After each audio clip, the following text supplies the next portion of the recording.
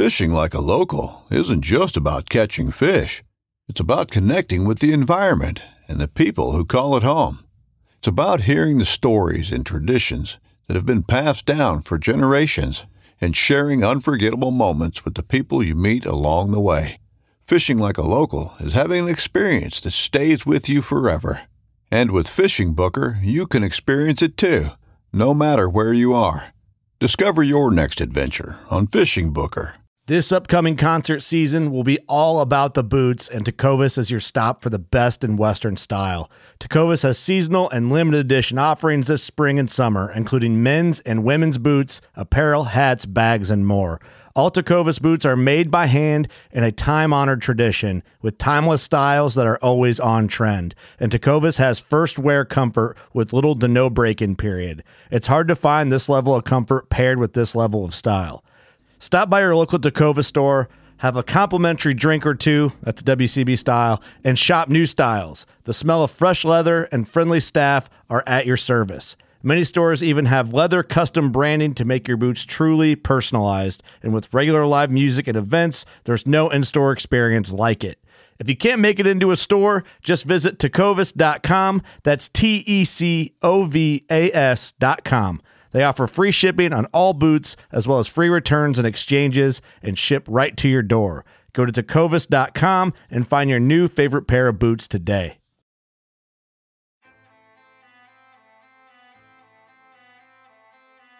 So there's a reason why I started Blood Origins. And that reason is simple.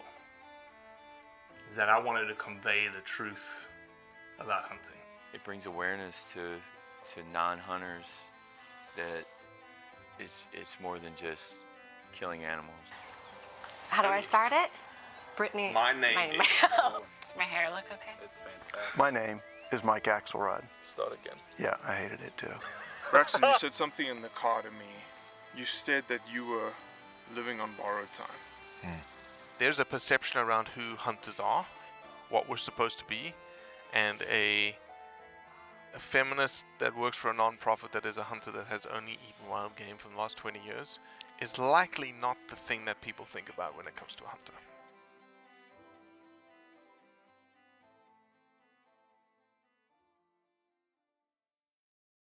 Grayling van der Merwe, I know him as Gray, has a fascinating background. He is a young South African who decided to join the French Legionnaires. Once he had finished his contract with the French Legionnaires, he obviously could speak French and had this military warfare background now that resulted in a very unique skill set that applied to a very specific component of wildlife conservation, which is anti-poaching. Gray runs the anti-poaching unit for Mayo-Ujiri in northern Cameroon and eastern Cameroon in their jungle block. He manages over 1 million hectares. That's 2.2 million acres. That's about the state of Rhode Island times 3 under the conservation ethos of one individual protecting it all. An amazing conversation. I hope you enjoy it.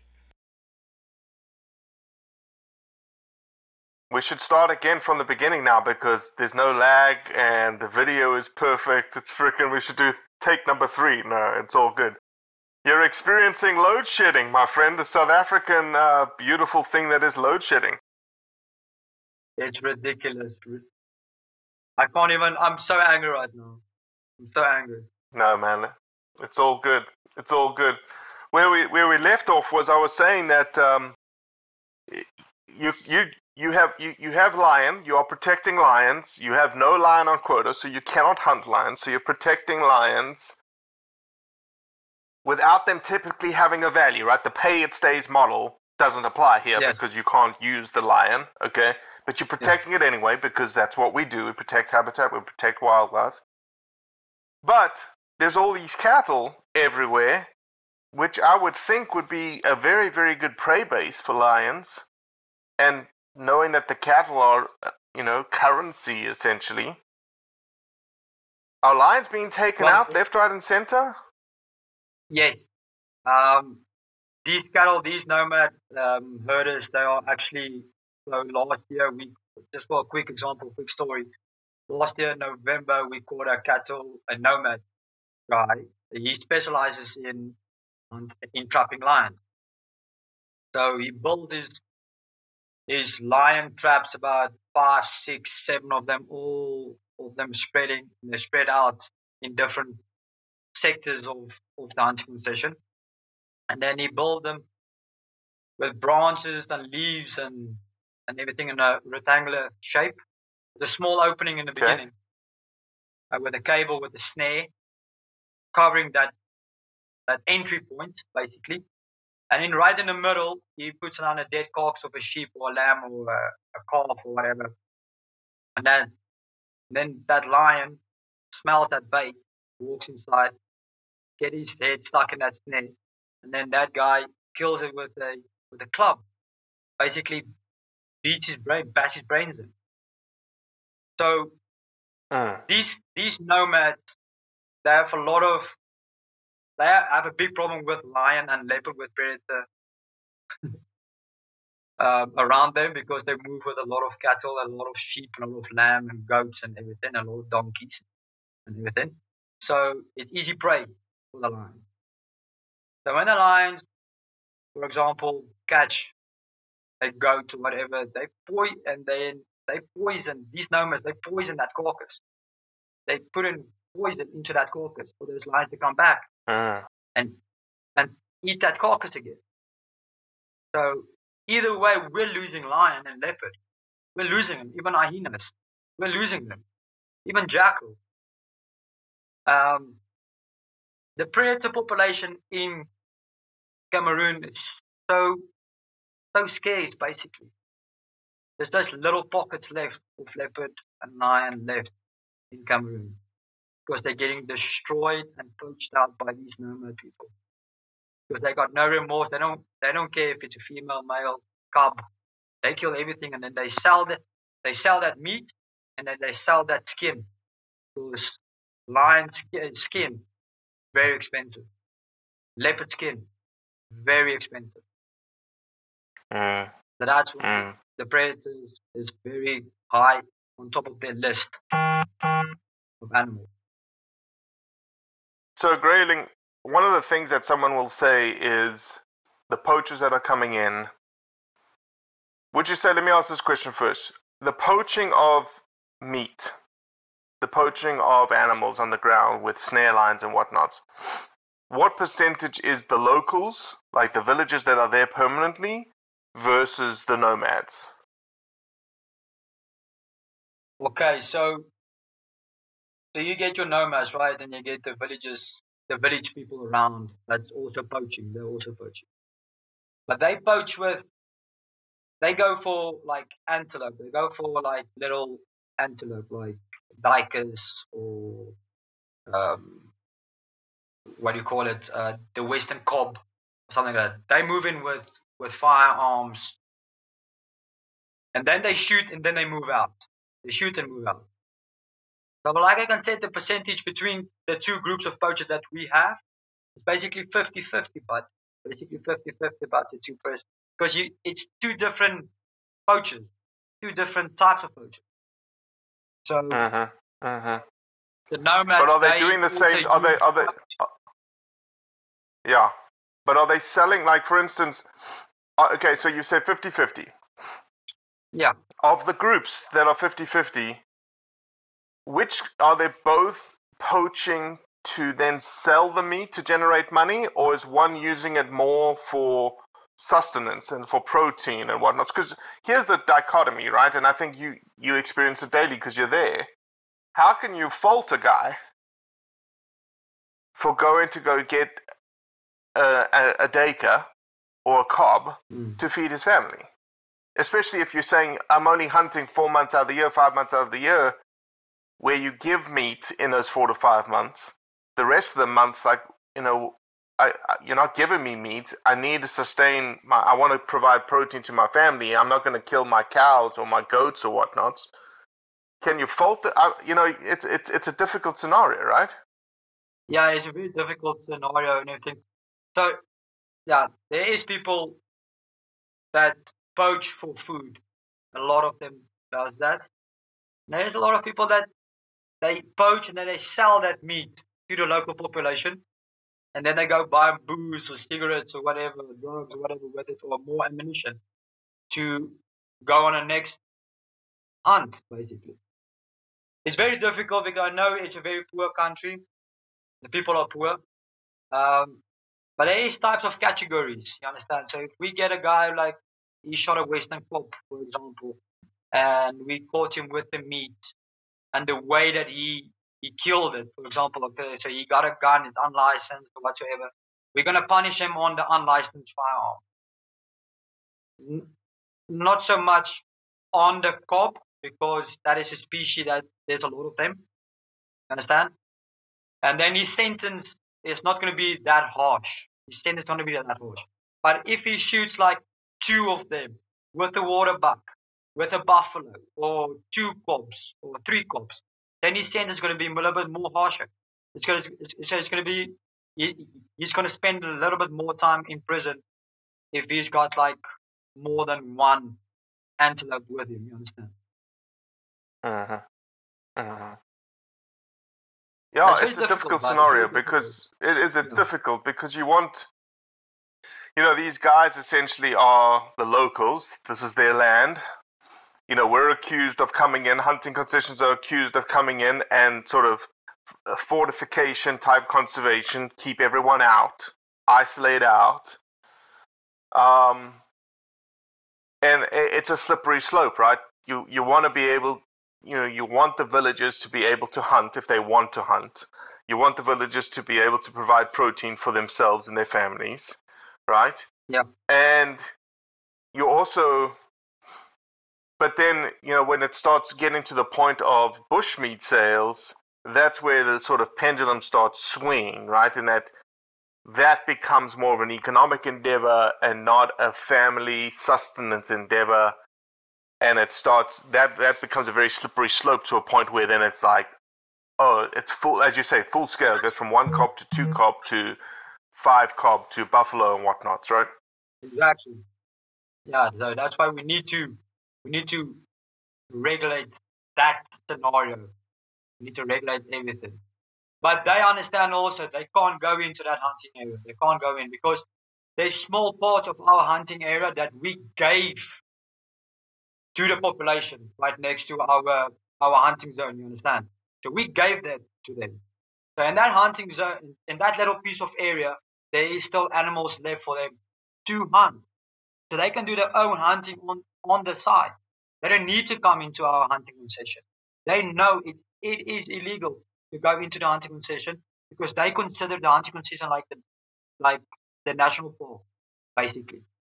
They know exactly they can't go in there. But there is still animals moving outside the hunting concession, moving into their territory that we gave to them to do their plantation, their farming, and everything. There's still animals moving there. And I've got no authority to stop him there. So if he snares a small duiker or a cob or whatever, that's for him. But don't do it in the hunting concession. Don't do it here because we employ the people from the local villages around each hunting concession. We employ them. We give them jobs. We give them food. We give them clothing. We give them salaries. We give them everything what they need. And they just need to do the job. So they don't need to come and poach or whatever. There's a lot of poachers that I've caught that are apprehended. And then I'm like, listen here, bud, do you wanna come and work for me? Do you wanna come and do anti-poaching? Because he knows the bush, he knows the animals, he knows how a poacher thinks. So I give him like another chance, like a second or third chance to come back and do the right thing. You understand? So that's basically what we're doing with the local people, try to help them to understand a bit better about the conservation, about the animals, and what they can do and can't do. How much the national park you're not allowed to hunt? Is there any ecotourism in the national park? There's not a lot. There is, but it's not a lot. It's not a lot of like tourists from America coming in, or France, or Spain, or whatever. They're coming in to come and see. Basically, the thing that is generating the most money in Cameroon is hunting. That's the thing helping the most So- people in Cameroon. So I'm not going to say zero. So there's a small amount of ecotourism happening in the national park. If you, based on your experience, if the buffer ring around the national park, if they said tomorrow, we're banning hunting in Cameroon because we think that there is a better land use that can come in and protect the land.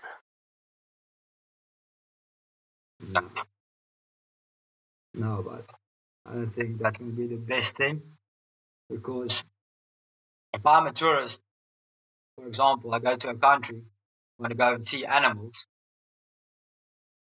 I want to be comfortable, you understand? I want to be comfortable with comfortable roads and comfortable cars and everything. I want to live comfortable, you understand? It's not, don't get me wrong, it's not like I'm saying, yeah, the national parks, their accommodation is not up to standard. It's very nice, it's very beautiful, it's perfect actually. Understand? But just the way to get into Cameroon, for example, Cameroon is very difficult as a tourist. So they are more accommodating with the hunters, because they know, excuse me, the hunters are bringing a lot more money in than tourist people, just for photographic tourism. They know, the Cameroon government know there's a lot more money coming in from hunters and hunting societies, basically, or companies, than the tourism sector. But hopefully one day the tourism sector can grow into something bigger and better. That's why we are talking also with authorities, like Maudiri Safari is also talking with authorities to do basically in the off season, to come into an off season to bring in tourists to come and stay in our hunting camp, but they're not going to hunt. They're just going to be there on a photo safari. You understand? That's why even the government approached a lot of hunting companies to make that thing happen. So even us as a hunting side, we want to see more tourists coming into Cameroon, because that's better. It's good. It's good overall. Exactly. Yeah, it's overall good. Well, Grayling, when do you said you're going back to the bush in less than a month? How long are you going to be in the bush for your next stint? Until December. I'm going to be back in December again, back home for Christmas. Well, look, man, we appreciate you. We appreciate what you do. Don't forget, the first thing you do when you get to Cameroon is I need pictures of your motorbikes and the people riding your motorbikes, okay, for my videos. Number one. Number two, keep sending us photos, keep sending us video of all the great work that you're doing, man. We're very proud of you. I look forward one day to shaking your hand. But thank you for protecting the wildlife that you do, man. No, thank you very much, Robbie. Appreciate it. And yes, first thing, I will send you those videos quick as possible, because I was promising you videos of motorbikes with the plans and everything, and then I haven't sent it to you yet. So sorry for that. No, you're busy. You're busy chasing poachers, man. I understand. I'm busy, but I'm very busy. But that's the thing. I want to show you that. So I will do it as quick as possible. And maybe I'll meet you next year if you're at the SCI show in where's it, Tennessee, I think. I think we'll be Nashville. Next in Tennessee, right? Three hours from where I am right now. Yeah, but I will be there next year, February, right? I will be there. Yes, sir. Thanks, Rob. All right, Grayling. You have a great day, okay? You too, Rob. Enjoy the day. Cheers, man. Ciao. Well, that's it for today. I appreciate you listening, as always. Leave a review, share it with your friends, and most importantly, do what's right to convey the truth around hunting.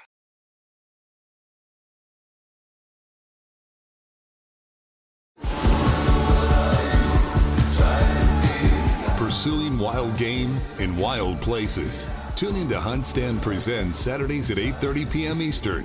Waypoint TV, the destination for outdoor entertainment. Spend your Saturdays with life on the water. Join Captain Brandon Simmons for fishing, diving, travel, and so much more. You want to succeed, you want to fish, you want to be one of the greatest. Oh, look at that thing, dude. Wow. Oh. Let's see what kind of trouble we can get into today. Don't miss Life on the Water every Saturday night from 7 to 9 p.m. Eastern on Waypoint TV. The destination for outdoor entertainment.